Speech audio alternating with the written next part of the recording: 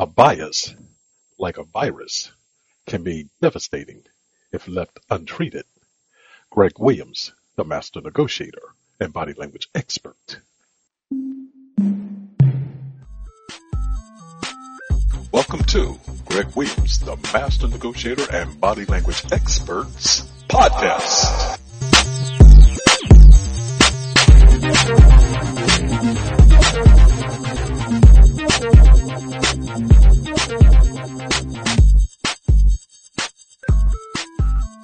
Here's how to stop biases from killing your negotiation. What's your perception of the word bias? Is it good or bad? What thoughts does that word conjure up in your mind? He negotiated with people from all ethnic and social backgrounds, and sometimes his efforts were thwarted at the negotiation table. There always seemed to be something he'd not considered about the personality and history of the people with whom he'd negotiated. In some cases, he realized he wasn't negotiating with someone. Instead, they were negotiating against him. There's a mindset difference between with versus against. And then one day, the thought dawned on him. I'm not considering the biases of those I'm encountering at the negotiation table. And I don't like how I feel when I think of the word bias. I'll think of it as being someone's preference in the future. With that small mental shift, from that point forward, his mentality shifted, and that allowed him to alter how he negotiated with people. The questions for you are, what biases or thoughts do you consider before entering a negotiation? And how quickly do you adopt the appropriate mental mind shift and strategy to match the demeanor that confronts you? The thoughts you ponder and the speed at which you do will determine how successful you are. Identification. Identify the source of biases or the label you choose for it for yourself and those with whom you negotiate. If you don't, you decrease the probability of addressing a situation successfully. Is it from a social circle? Social circles can impact a person differently than a business or a more personal relationship. Thus, when one displays an influencing preference from their social associates, they're also revealing a choice for wanting to be accepted by those in that environment. That's worth noting because once you identify someone's number one source of motivation, you'll have insight into how you might use that person's preferences to advantage your position. As an example, you might cite the group's norms and highlight that your negotiation counterpart's viewpoint is outside of those norms. And then you might suggest that the group would not think highly of him. You can adopt the same strategies once you identify someone's other sources of motivation. It's akin to identifying their Achilles heel. Once you know what it is, all you have to do is wait for the right time to exploit it. Is it something ingrained from childhood? When intense childhood traumas or beliefs are adopted and accepted by those whose minds are impressionable, those beliefs can leave an indelible imprint on that person's outlook about himself and others.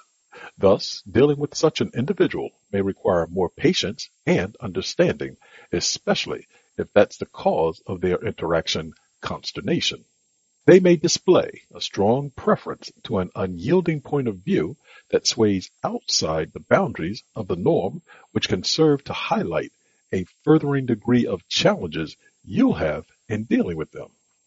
When you encounter this individual type, if such is warranted, be patient. Let this person speak and ramble to expend his thoughts. One aspect of this personality type is he wants you to hear him.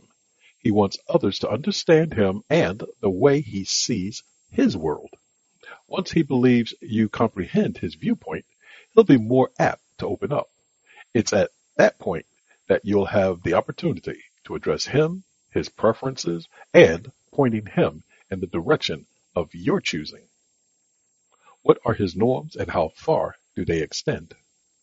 Another aspect to keep in mind when dealing with someone's biases is What rules do they abide by? And what views do they hold as truths?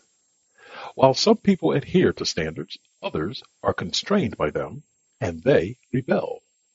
Once you've identified this individual's driving source, agree with them to the point of having your agreement serve your purposes, and break with them to shock or to display strong disagreement when it becomes appropriate. Your efforts should be geared at bonding when possible and breaking it when necessary. You do that to display at one point you'll break the bond when you perceived his views to be out of bounds. If executed stealthily, you'll lead the other person without them realizing what's occurred. At that point, be sure not to give the impression that you're attempting to take advantage of him. If he senses that, all trust will be lost and you would have wasted your efforts to that point. Name it.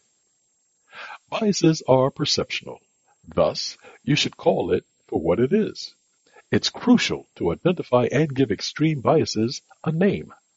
That cruciality in naming it becomes heightened when dealing with people that have widely separate views about an issue. Because, in a worst-case scenario, when dealing with hot-button issues or other inflammatory matters, logic can step aside in someone's mind and become replaced by raw emotions, as an example when discussing supremacy, gender, sexual preference issues, etc. Then, reasoning becomes abandoned, and that's the reason to get everything you're dealing with on the table so there's no ambiguity. Once again, to deal with a challenge successfully, you must know the insight of that challenge, and the person with whom you're interacting must know that you know, and he buys into understanding what the two of you are addressing and why. Thus, the more the two of you are viewing the situation from the same perspective, even if you don't initially agree on the severity of how things stack up, you have a point of understanding from which to proceed. Reflection. Anytime you deal with someone, you're also dealing with their biases. Therefore, before your negotiations or other aspects of your interactions possibly going awry, be aware of what the cause might be. If you take into account the suggestions mentioned and you implement them successfully, greater success will be your reward in your future engagements, and everything will be right with the world. Remember, you're always negotiating. Thank you for listening to today's session of Greg Williams, the Master Negotiator and Body Language Experts podcast. If you'd like to leave a comment, please do so by sending us an email at Greg, G-R-E-G, at the, T-H-E, Master, M-A-S-T-E-R, Negotiator, Negotiator.com. You can also reach me at www.themasternegotiator.com and give us a like if you appreciate the content that you've heard in today's session. Until the next time on the next episode, remember, you're always negotiating. Goodbye for now.